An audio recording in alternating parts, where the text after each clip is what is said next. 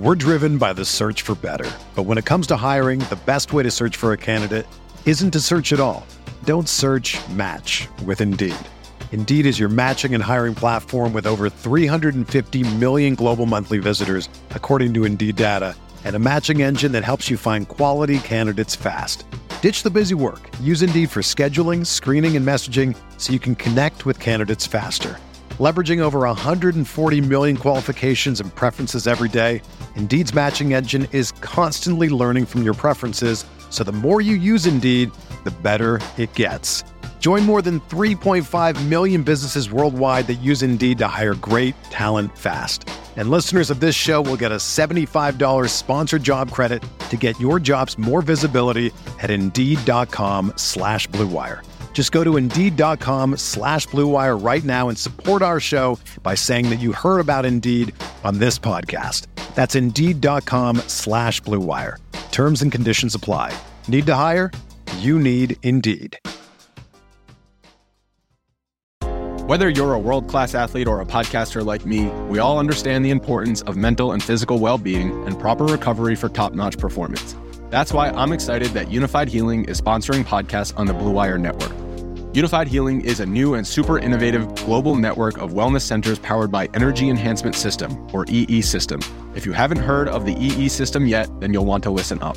This technology promotes wellness, deep relaxation, purification, and rejuvenation. Wherever you are across the globe, access to a center is easy and affordable.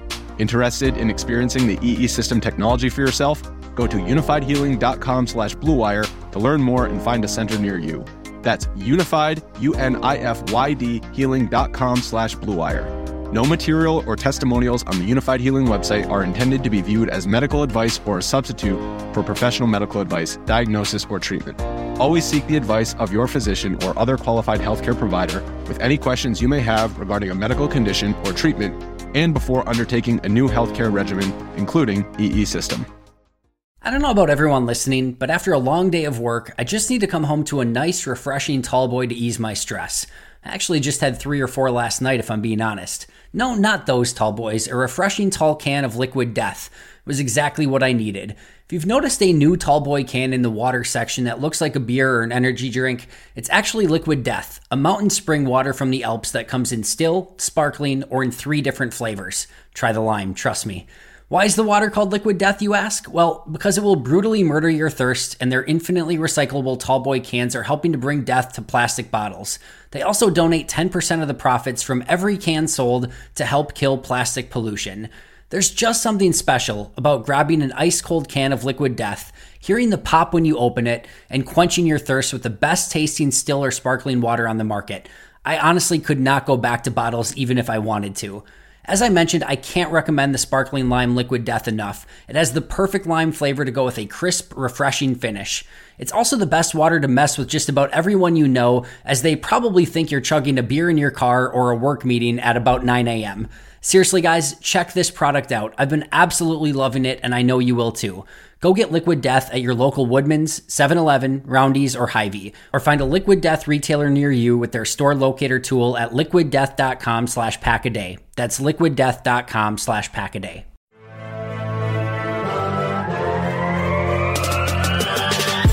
"20 minutes a day, 365 days a year. This is the Pack-A-Day Podcast.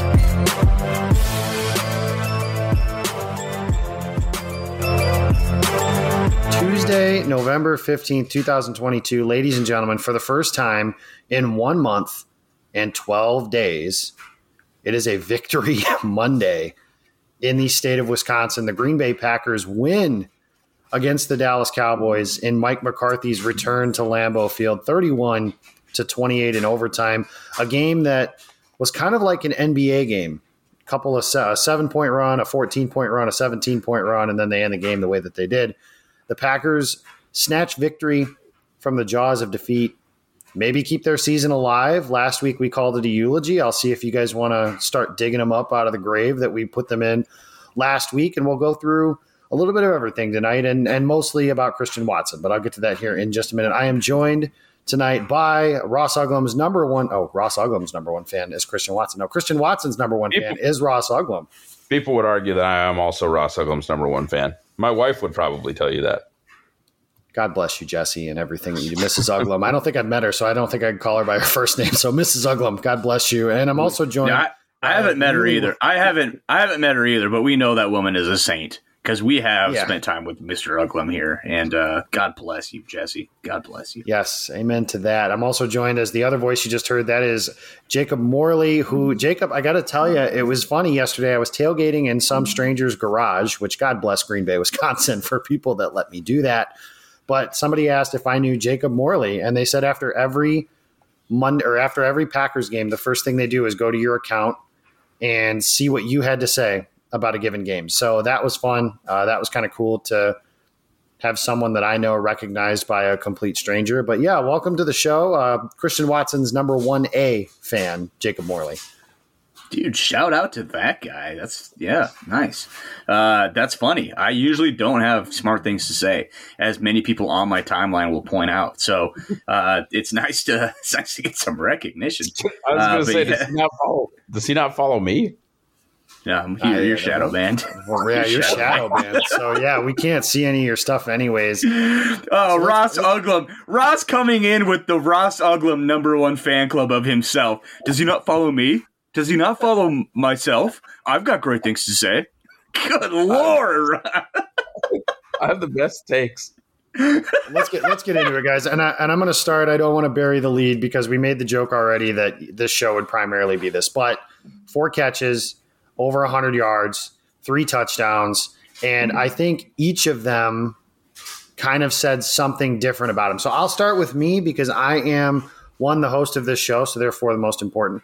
But in all seriousness, I was the Christian Watson skeptic. I certainly didn't like throw my hat or anything, but I didn't jump for joy when they picked him either. Like I assume you guys certainly did. But each of those, so if you stop the game at the end of the first quarter, you're like, man, Christian Watson, in my memory, has 3 plays where he's had a chance to do something as a quote-unquote real receiver. You have the drop in Minnesota. You have a drop on a dig route, and you have a drop on calling it a drop, I think, is a little harsh on that one, but a contested catch that he didn't make. So now, like you said, Morley, I got a text that you said you kind of sent out too that was very similar. Basically said Watson's hands are made of concrete. And it certainly felt that way in that moment. Obviously, you've got weeks worth of frustration, not just about him, but the offense in general. And then as the second quarter hits, Rodgers unleashes a bomb on 3rd and 2, and I can already feel the tweets firing off of just get the first down. Why didn't he just move the sticks? Why didn't he do that? Why didn't they run the ball? Any of that stuff. It hits Watson in the hands. He makes the catch. He scores a touchdown. And Rodgers said it was like a demon exercising type of play and just a whole energy or whatever hippie thing he said that changed around Watson on that particular play.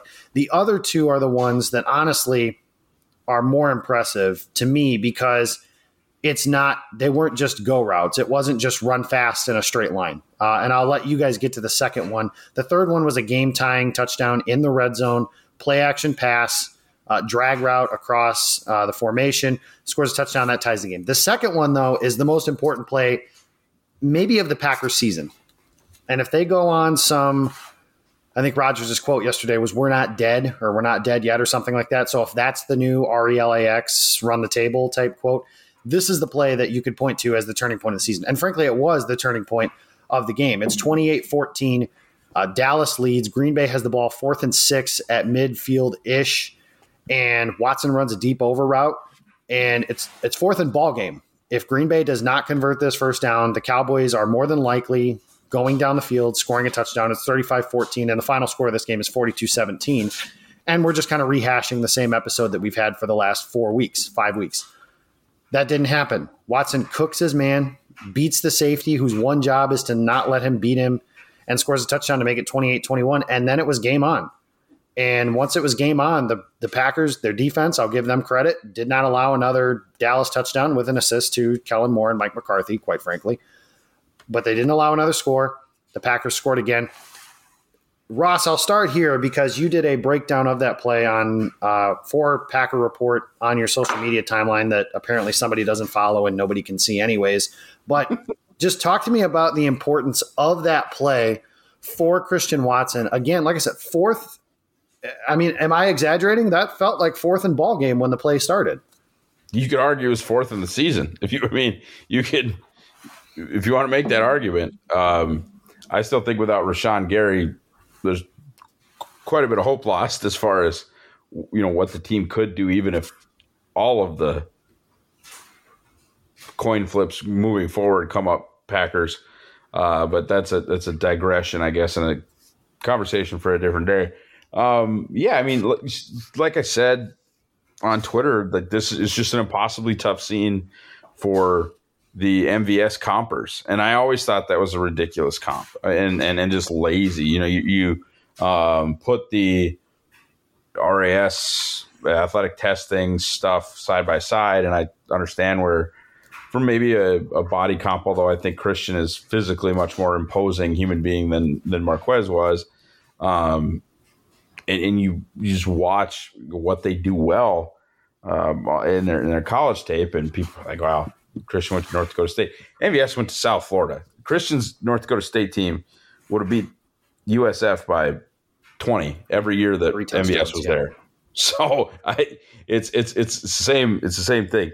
But the fluidity, the explosion, the wiggle, if you will, the route running, Watson was better at all of that on that one route than year 4 MVS, or the version of MVS that's currently playing for the Chiefs. And that's, for me, what made him a top 25 overall player for me, was just the size speed combo, but the basic skills, because size speed, I mean, he's a top 5 overall player in that draft. And there are obviously many more things to playing football than just size and speed. But even just kind of having some of those basic abilities from a route running standpoint, and just a little bit of nuance, and being able to get in and out of breaks, and being able to accelerate and burst, not just, as you put it, run fast in a straight line.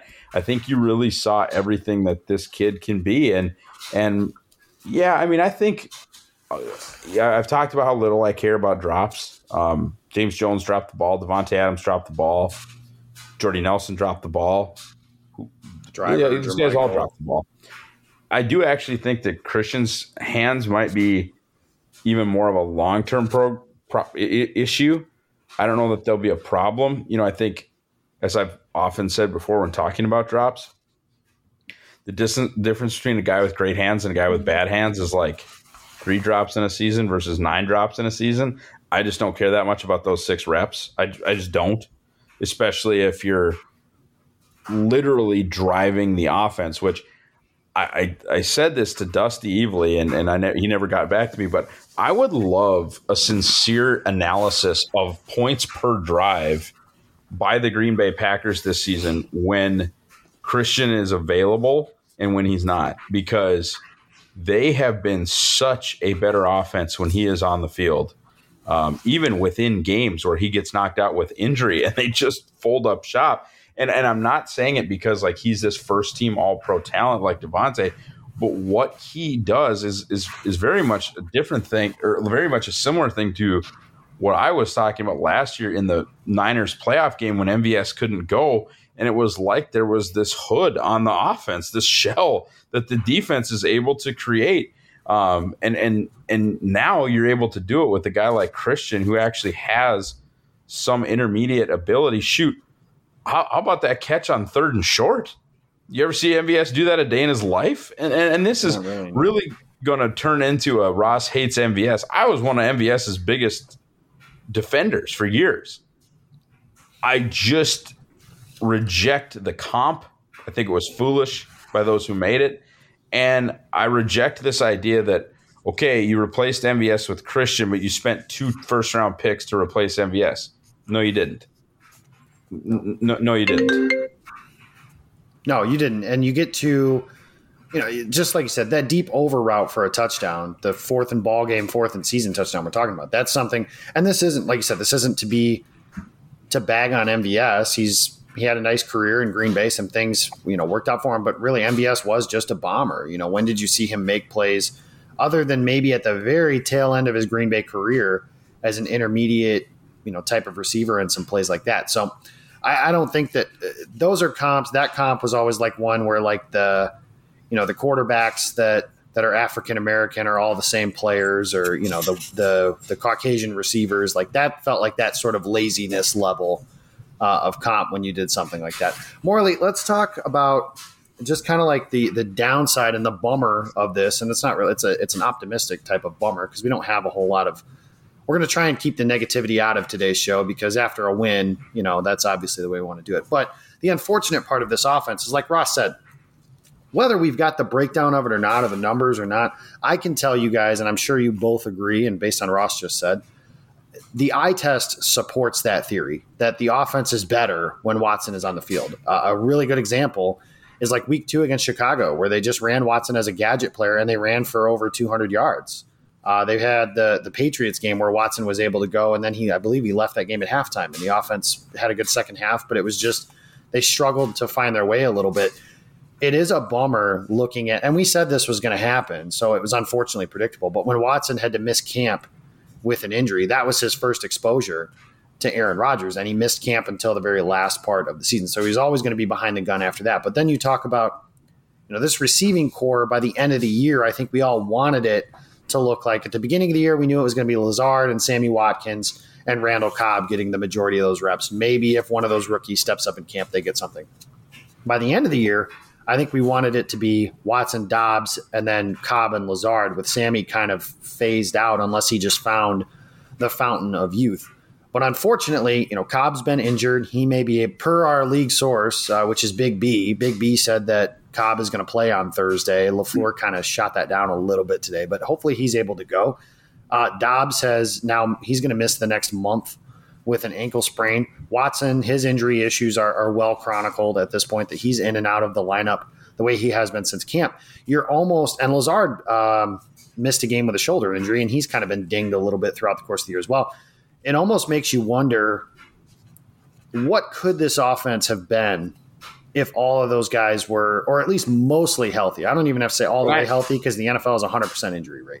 If you're going to the grocery store this weekend, getting ready, all the supplies you need to watch the upcoming Packer game, you've already got your brats, your beer, you walk through, the different sections, you get to the water, and you might notice some strange tall boys of beer sitting in the bottled water section at your local store.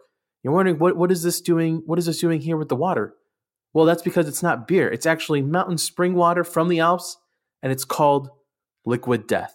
Why is it called Liquid Death? What a name for water, right? Well, it's because it is going to brutally murder not just your thirst, but it's also out to bring death to plastic bottles, because their recyclable tallboy cans help end the plastic bottle life cycle. And not only that, but they donate 10% of the profits from every can sold to help kill plastic pollution. And not only that, there's something about having that freezing cold can that's sitting in your hand that looks like a can of beer, but it's actually a super refreshing can of water. It's got 3 grams of agave nectar for an incredibly different flavor, different from any other water you have. That's what makes Liquid Death such a fun product to have stocked up at all times alongside all the other beverages you're going to have for game day. So go get Liquid Death at your local Woodman's, 7-Eleven, Roundy's, or Hy-Vee, or find a Liquid Death retailer near you with their store locator to at liquiddeath.com/packaday. That's liquiddeath.com/packaday. We're driven by the search for better. But when it comes to hiring, the best way to search for a candidate isn't to search at all. Don't search, match with Indeed. Indeed is your matching and hiring platform with over 350 million global monthly visitors, according to Indeed data, and a matching engine that helps you find quality candidates fast. Ditch the busy work. Use Indeed for scheduling, screening, and messaging so you can connect with candidates faster. Leveraging over 140 million qualifications and preferences every day, Indeed's matching engine is constantly learning from your preferences, so the more you use Indeed, the better it gets. Join more than 3.5 million businesses worldwide that use Indeed to hire great talent fast. And listeners of this show will get a $75 sponsored job credit to get your jobs more visibility at Indeed.com/Blue Wire. Just go to Indeed.com/Blue Wire right now and support our show by saying that you heard about Indeed on this podcast. That's Indeed.com/Blue Wire. Terms and conditions apply. Need to hire? You need Indeed. Without the ones like you, who work tirelessly to keep things running, everything would suddenly stop. Hospitals, factories, schools, and power plants, they all depend on you.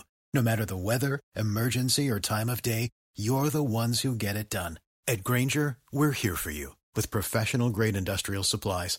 Count on real-time product availability and fast delivery. Call, click Grainger.com, or just stop by. Grainger, for the ones who get it done. Can I take that handoff? Or Stack, you got something? Morley, whoever. I've been sitting here sitting on this. You guys go ahead for and a while. It's 15 minutes in, and I've got things to say. We've been talking about eulogies. We've been talking about this team being dead, and rightfully so. They very well may be dead. But to quote my good friend Miracle Max, look who knows so much. It just so happens that the Packers here are mostly dead. There's a big difference between mostly dead and all dead. Mostly dead is slightly alive. And Christian Watson is the miracle pill for this offense that we have talked about.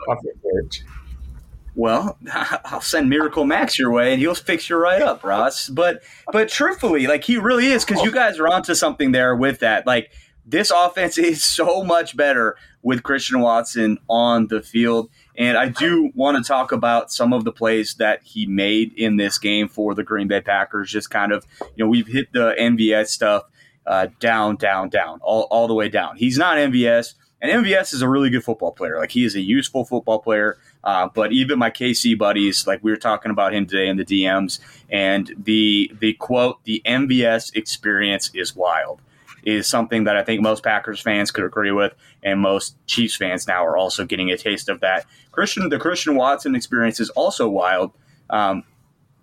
What he did on Sunday is very much what he did at NDSU for 4 years. Like a couple plays where you go, well, he probably would have scored on that too if he would have caught it. But he still ends up wrecking the game. And to see that he can do that at the NFL level kind of puts some of the concerns that you have about him to bed. I mean, the first touchdown catch that he had, the way he tracked that over his shoulder, that's no small thing. Like, that was a very impressive catch. But the most impressive thing that he did, I think, was the second touchdown he had on that sail route, where he takes 1.5 hard steps at that pylon. And if you watch the all-22, that safety, I believe it was Bland over the top, 15 yards deep in a cover one, single high type coverage. That's not supposed to score. But the fact of the matter is Bland already knows that the scouting report on Christian Watson has been out. And when he is on the field, teams play him terrified. And you see it, like, right in front of you on that play. Plain as day. He takes 2 steps towards the pylon. Bland, the safety, who's 15 yards cushioned still, starts sprinting at that pylon because he knows damn well he's got to be on his horse because that play's going to Watson. He's got to get there. But what ends up happening is he takes off like a jet the wrong way, and Watson, who is the anti-MVS, is able to sink his hips just enough and change course and get back up to the middle of the field where Rodgers hit him with a perfect pass, and he caught it in stride and scores on it. Like that type of thing is what made him a top 50 draft pick, what gets you so excited about him, because there just are not a lot of people on the planet that can do that, especially at his size. The other thing that you talked about too, Jacob, with the 3rd and 2 catch, that's impressive. Just his ID of that coverage of what he saw in front of him, because I think it was Sam Holman actually tweeted this out today too. But you watch it and you see him just on a simple drag route. If he continues to run as fast as he can, he's going to run himself right into coverage. But he throttles down. He makes himself available. Rodgers hits him. He takes a hit. First down. The chains keep on moving. So the fact of the matter is yes, this offense is so much better with 9 on the field. We still have not seen this offense to its fullest capacity. One, because there's so much youth, and we probably won't ever see it at its full capacity in any type of like long stretches just because they're too young. But I said it yesterday, man, like going into this season with Watson and Doubs as your like primary replacements for Davante Adams was not a great plan. It just wasn't. And I think they wanted to hopefully have them develop down the stretch. That was the idea. And we're seeing Watson develop. We're seeing Doubs develop. Like, that's cool. But they're just, it's a hard ask for a young player to be that guy for an offense, especially an offense led by Aaron Rodgers. Like, just not a good plan looking back on it. But if you are not excited about what these receivers might look like in year 2 and 3, I don't know what to tell you, because they have two of the most promising young receivers in the NFL on this roster, and Romeo Doubs and Christian Watson, and those guys being able to grow together. If it's with Rodgers for 1 year, 2 years, that remains to be seen. But it's exciting, at least. And this season, this game reminded us that it is still fun. It can still be fun to watch this Green Bay Packers football team play on Sundays, because it had been a long time since we had really seen them just go out and play well and play a fun brand of football. Was it perfect? Absolutely not. But they got the win, and even if they didn't get the win, that's kind of where I was sitting at in overtime in the fourth quarter. Even if they don't get the win here today, this was a really entertaining game to watch. This was a really encouraging game to watch, with the young talent kind of stepping up, showing out, and truthfully, and Rodgers looking like, hey, you give me a supporting cast, I can still be a top 5 quarterback in this league. And I think that cannot be swept under the rug either, because we said it, Jacob, we've been saying it, Ross, we've been saying it. Rodgers can still be a high-level MVP Super Bowl quarterback, but he just can't do it by himself anymore. And you see the young guys that are ready to step in and ready to step up for this offense to really take that next progression. And it's probably not going to be this year, and that sucks. But who knows, man? Who knows what the future has to hold for this team? And Ross, I see that hand. Lay it on us. Total teacher pastor thing there. Which one are you more? So here's something that Ben Fennell said, and that you, Mr. Wessendorf, retweeted after they lost to Detroit, which was a terrible game, and I get all that. But I've struggled with this. So the talent on this Packers team isn't good enough. I don't know what magical fairy dust you sprinkle in November to fix any of this. I don't see a broken scheme. I see players woefully underperforming and a coaching staff scratching and clawing for solutions on the fly, which I think actually that tweet, and I do love Ben, is a little oxymoronic. Either the players aren't talented enough or they're underperforming, probably not both, right? That doesn't make a ton of sense. Either they can't perform or they aren't. If they're underperforming, the insinuation is that they're talented, but I'm digging maybe too deep into the words. I just don't believe that this team was ever not talented enough. I think they've been, and this now is going to make me sound like an excuse maker, but I think they've been incredibly unlucky from a officiating standpoint. I don't feel like they've gotten a lot of calls this year, but that's really the least of their issues. The issues are the injuries, and the number one thing that wrecks an offense is a lack of continuity on the offensive line, which they have had in spades. I mean, the number of snaps that they've taken together as a preferred 5 are, I think yesterday minimal. was the first time that group has started back-to-back games. Right. First time all year that their preferred 5 has started and finished a game too. So, I mean, that makes things next to impossible. You got Doubs in and out. You've got Watson in and out. You've got Cobb out. You got Lazard in and out. They've just been incredibly unlucky. And like I said, I do think that there's a real cap on even the most wonderful, magical run in the whole wide world. I do think the Gary injury does kind of put a cap on what that magical run could be. But from a talent standpoint, I love Davante Adams. I do. But he was replaced by Christian Watson and Romeo Doubs. And Davante Adams is so, GD amazing that the Las Vegas Raiders are 2-7. So if you're really going to tell me that Davante is the whole reason that Green Bay is 4-6 instead of 7-1, and the team that he got traded to is 2-7. I'm not buying that. And then I'm not, I don't want to get into hashtag WR wins here, but Davante Adams is just not that much of a singular driver of wins and losses. You got all of the pieces back from last year's defense. Unfortunately, they brought the coordinator back. But you add Devontae Wyatt, you add Quay Walker. By the way, you add Jair Alexander. They did what they did defensively last year without him. Same thing can kind of be said for the offense. You add David Bakhtiari. Just wasn't there last year. I would argue that maybe the talent level isn't better because Devontae is that talented of a player. But, man, if you're going to give me Ja, give me Bakhtiari, give me Watson, give me Dubs, and really not make any other major subtractions, I guess, except maybe MVS, I just don't think that there's that much of a drop in talent. I think a lot of this was bad luck. Some of it was bad coaching. I really think that this team, given, for example, the Vikings injury luck, would be 6-2. I really believe that. I just think they have – I think it's really, really hard to get anything done when you're constantly shuffling the offensive line. Their wide receiver luck has been laughably bad from a health perspective, and they just haven't had a couple of things go their way. They're still 4-6, but I really don't think talent is the issue if all the talent could actually play together. And my God in heaven, if I could ever see Romeo Doubs and Christian Watson actually play 60 minutes of football together, wouldn't that be something?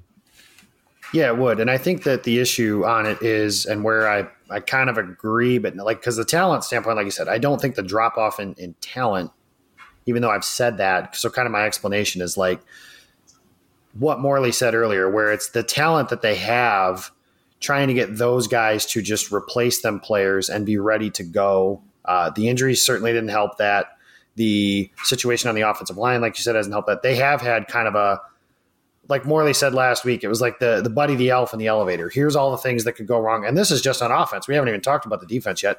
And he just hits all the buttons because it's all the buttons, and it starts with Watson not being able to play in training camp. And then Watson not really being able to play basically at the start of the season because they IR'd, or they didn't IR him, but he missed some time, like 2 or 3 weeks with a hamstring injury. The Watkins thing, the Sammy Watkins not being good thing, I think was pretty predictable. But even still, if those rookie, like if Dobbs can displace him and Samori Toure has started to do some stuff, like you're going to see some things because you talked about the cap on what this magical run could be. And we can transition to that now because then the question is how, what does it all mean? And Aaron Rodgers said yesterday, we're not dead yet. And then they play Thursday night against the Titans, and then they'll have 10 days to prepare for what is now an undefeated Philadelphia Eagles team as we record, tied 7-7 with the Washington Commanders. They'll play Philadelphia in primetime in Philadelphia. The Eagles may still be undefeated at that point. So my take on it is that I'm not even going to entertain the thought of them going on a run and making the playoffs unless they get to 6-6. Because, last week we sat here and we talked about the schedule and we're like, oh, they're going to be 3-9. Like they're not beating Dallas. They're probably not beating Tennessee after that. And then they're not beating Philadelphia on the road. Like especially with after the emotions of being essentially at rock bottom, losing to Detroit in Detroit and against a really bad defense where the offense just couldn't get out of its own way. And it's become too much of a trend that way. And that's another part where you talk about coaching execution. The play that won the game yesterday, that was an RPO that the Packers essentially, not quite the same thing, but they did something similar last week, and Rodgers spiked the ball off of his face mask, and it turned into an interception. Yesterday, it's a game winner. It gets them into field goal range, and they execute the play. They've had a lack of execution. But Ross, like you said, when we start talking about what could it mean, offensively, to me, all I want to see is the continued development of those young players. Can I see Watson, Dobbs, and Cobb at the same time? Because I think you could build a pretty solid 2023 receiving core around those three guys. Because if Rodgers is back, I'm 98% sure Randall Cobb is going to be back unless he just decides he doesn't want to play anymore. But I think you can build a solid group around that, add a veteran who's actually useful instead of Sammy Watkins, whether that via trade or there aren't a ton of free agent receivers that are available for something like that. But if they can do something like that, add another young player that's a high-end type of player. Like, you could fix this offense, I think, relatively quickly. And I use that term somewhat with the caveat, of course, that this is assuming Rodgers is back and everything kind of goes a little bit better next year. But the cap on this thing is Rashawn Gary this year was what? One of their 3 best players, 5 best players, and he's not coming back. And the downside to yesterday's game, yes, the defense only gave up 28 points, and 7 of them came on – I said only, like that's not a lot, but 7 of them came on an Amari Rodgers fumble. But, like, they can't consistently pressure the quarterback with the group they have out there. You know, Enagbare is going to have some nice moments. He's also going to look like a 5th-round rookie sometimes. The next play that Jonathan Garvin or Ladarius Hamilton or any of them other backup edge rushers makes will be the first, in my opinion. Kenny Clark has not been – Jonathan Garvin had a hell of a play in this game when he knocked down that little naked boot. That was a good play. I mean, it was the difference between a 3-yard gain and a not, but I mean, that's fine. I mean, either way, hell of a play. Not impact players. Like they haven't been impact players. Let's just call that we'll just call that what it is. Kenny Clark hasn't been himself. They don't play Devontae Wyatt, and he's their best pass rusher. That's a defensive lineman, not named Kenny Clark. And when Kenny's not playing well, they got to find something. Joe Barry talked today about needing to find ways to schematically pressure the quarterback. They haven't been able to do that. I just don't know how. And the other part that's frustrating, and this isn't just on defense. This is the coaching staff as a whole, and they have it at all 3 phases. It has been obvious for weeks that Darnell Savage cannot play safety and that they should have been trying something else. And he wasn't perfect yesterday, but I do think he played better as a slot corner. On special teams, I don't want to spend any more time on Amari Rodgers, but like they were still – Rich Bisaccia even not quite gave him a vote of confidence, but basically said, I love him. You got to coach the man and then the player or something. And he's put us in bad positions. Like, well, yeah, then that's been for 2 years now. Stop putting him out there. And on the offensive side of the ball, it was Royce Newman and Jake Hansen. Like, neither one of those guys are starters. And it took injuries for them to fix something. And that's where things get frustrating. They're so reluctant to make changes until it's very obvious or they don't have a choice, basically. They didn't have a choice but to move Savage down yesterday because Eric Stokes is out for the season. And I guess the choice they could have made was leaving Savage where he was and putting Keyshawn Nixon in the slot, but they didn't do that. And I'm thankful that they did that. The issue that you're going to have with this team is Thursday night they play Derrick Henry. And I'm not going to, I know running back wins isn't a thing. I probably shouted at all of you on this podcast when the Packers played the Titans 2 years ago. The thing about this team is I don't know if they can go up 14 rip to start the game like they did a couple years ago against Tennessee. And Tennessee is more than willing to commit to running the football against a team that, Dallas ran for 5 yards of crack yesterday. Ross, you talked about it on Twitter that nobody sees. If McCarthy and Kellen Moore were just willing to run the ball, Dallas probably wins that game in overtime. But it's been incredible to watch that and frustrating. I just don't know. I still think the offense is going to have moments where it looks clunky. I still think that the defense is not very good and, frankly, hasn't been very good. I think if you want to try and spin some numbers and say this isn't the defense's fault, then that's fine, but they're just not a very good unit. And their special teams, like they pay Rich Bisaccia more money than the 3 of us combined will ever see in our lifetime for 1 year, and they stink. Like they stink on special teams. They missed a field goal yesterday. They fumbled a punt. They had penalties on kickoff returns. They got into a scuffle with Abram, who's the new guy here. They had a scuffle there. I just don't see the magical run. I very much think that when we look back at the end of the year, we'll be like, man, that Dallas game was fun. And that was about it, for the rest of – now, I'm not saying – I don't think they're going to finish, 4-13 or whatever that would end up being. They'll probably find another win here or there down the stretch based on solely the Aaron Rodgers ownership of Dallas leads me to believe that the Aaron Rodgers ownership of Chicago probably still comes into play. But I don't see a playoff run coming out of this. Morley, try and give me some optimism.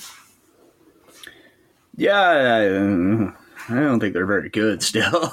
I think they have talent. I think they have young talent. I think the best thing for this team is to play well down the stretch and for these young guys to develop and for these young guys to get that valuable, game experience. People aren't going to like this, but I'm still very much in the camp of if you're out of it at the end, give me Jordan Love in 3 games. Let me see what it looks like. And I know that like some people are like, that's never going to happen. That's never, ever going to happen if 12 is still breathing. And maybe so, but we'll see. Crazier things have maybe happened in the NFL than this team making a run, but like kind of what Ross alluded to earlier, without Rashawn Gary, it's a tall task for this team to, one, make a run. I mean, they probably can lose one more game, maybe the rest of the year. And, hell, if they do that, but here's the flip side of it though, right, guys? If they do make a run at this point in the season with the schedule that is upon them right now, then maybe they're really good. Maybe they're battle tested and ready to win some games in the playoffs. I don't know. That's the optimistic take, I guess. But at this point, you could see it going anyway. Last week, we had this team dead in the water, and I still don't think we were talking about draft. Could they draft CJ Young or Bryce or CJ Stroud or Bryce Young? Like we were talking about stuff like that. Yeah. Which, and hey, if they only win 4 games, that's still probably put to bed. Like probably, yeah. I think so, and I think I'm very much in the camp of like I still think Rodgers can play, but I don't know. It doesn't change the fact that this team is still at a crossroads. It really is. And they need to figure out what the future looks like. And they need to, whatever it is, they need to ride or die with it, which is, I mean, you could argue that they're doing it right now. And this is what it looks like. So we'll see. I would, by the way, I would ascend to Valhalla if the number 7 seed Green Bay Packers beat the number 2 seed Minnesota Vikings in the wild card round. I would ascend to Valhalla. I am already on record saying that Minnesota, this is matchup dependent, obviously, but I am already on record saying that Minnesota will lose their first playoff game. And as of right now, I believe that the 7th seed is the San Francisco 49ers.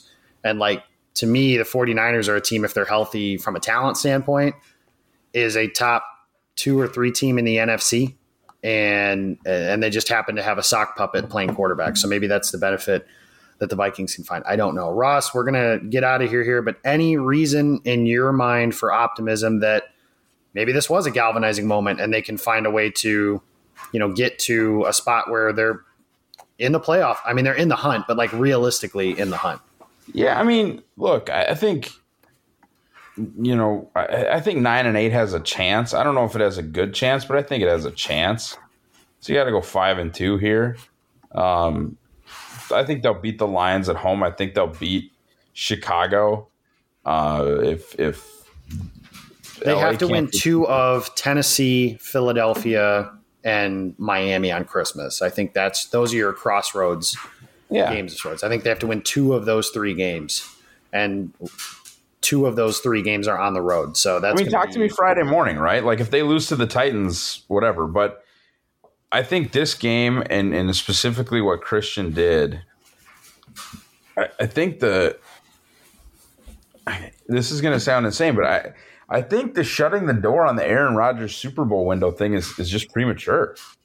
Like, I don't know. It's just the way I feel. I think next year or the year after, if you can get him to actually commit to playing 2 more seasons and making it clear to the people around him that he's going to be there, and what Dubs can do, what Watson can do, make a change at the defensive coordinator spot. Maybe this year you are able to get some elite talent in the draft because you do, things don't maybe go your way. I just, with the team that Dallas team can be in the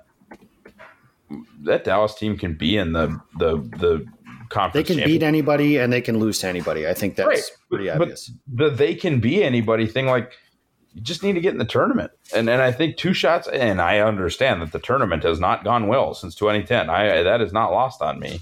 But, and I differ with Jake Morley, obviously. I don't have any desire to see the Jordan Love experience. I think I've seen. I do only if they're mathematically eliminated, in the hopes, however, that because I am of the belief, like I've said before, I would have moved on last year, the both or neither thing that Ross has talked about a bunch. That being said, I think if Aaron Rodgers wants to come back, there's a 99% chance he'll be the starting quarterback in Green Bay. I don't think he's going to say, I want to come back, and they're going to say no. Because if they were going to do that, that was going to happen last offseason. I don't think that's going to happen. The other thing that if you want some optimism, and these are for conversations to be had when the offseason hits, but they were aggressive in offers for DJ Moore, Chase Claypool, Darren Waller, guys like that. So would they also not just add guys in the draft, but also add an outside explosive player? That's certainly something that they could do. And now you're talking about a receiving core next year with potentially year 2 Watson leap, year 2 Dobbs leap, and a trade for whoever that you're able to bring in. That's a pretty solid spot to start with, a kind of a fresh start with Aaron Rodgers and this entire team. So, but that's an offseason conversation. I think right now the new turning point, if you will, is Thursday night against Tennessee. And if the Packers can win that game, then they're 5-6. They've got 10 days to prepare for the Eagles. That could very much be a big galvanizer, because if the Eagles are, they're up 14-7 now, they'll be 9-0 if they win this game, 10-0 if they win next week. If they stop an undefeated team, and if you beat the Eagles, for my money's worth, right now, the Eagles are the best team in the NFL. They've won all of their games. Buffalo can't get out of their own way. I think the Bills are immensely overrated in the public eye just based on what's actually happened on the field. That being said, I think they're obviously a contender, but that's something where if they're 6-6, then we can definitely have some conversations on that. But if they drop, if Sunday's game ends up meaning nothing because they drop Thursday's game against Tennessee, then you start talking about some stuff for the end of the year. But I'm with Ross on, I don't have no desire to see Jordan Love. I just don't think there's a scenario that plays out where he's ever the team's preferred starting quarterback in Green Bay. So the only way that happens is if Rodgers retires, and I just don't think he's going to retire after a season where they missed the playoffs. But that's a long conversation. We'll have more. We wanted some happiness for today. So the Packers win 31-28 over the Dallas Cowboys. Be sure to follow this show at Pack-A-Day Podcast. You can follow me on Twitter personally at Jacob Morley. Or no, that's Jacob Morley. You can follow at Jacob Morley. Wow, everybody wants to be me. I just want to be Morley so bad. Everyone's my number one fan. You could follow me at Jacob Westendorf. You can follow Ross at Christian Watson Rocks 99. No, it's at Ross Uglum. Check us out, Packer Report, here next Monday, where we'll be talking hopefully another win. Because I will say this, as much negativity and such as there's been, yesterday was a hell of a lot more fun than the last month was. And I strongly prefer that. I'm never going to be on, and I speak for the other guys when I say this, but I'm never going to be on Team Tank when there's still a chance.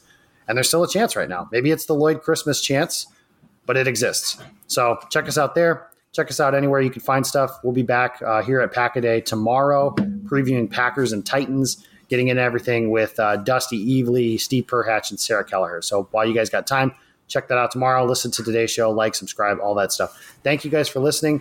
Enjoy Monday Night Football, which you've already watched by now, so that was kind of a stupid thing to say, but whatever. Enjoy the game Thursday night. If you're going, make some noise, be loud, and help our guys get another win. Thanks for listening, and we'll see you next week.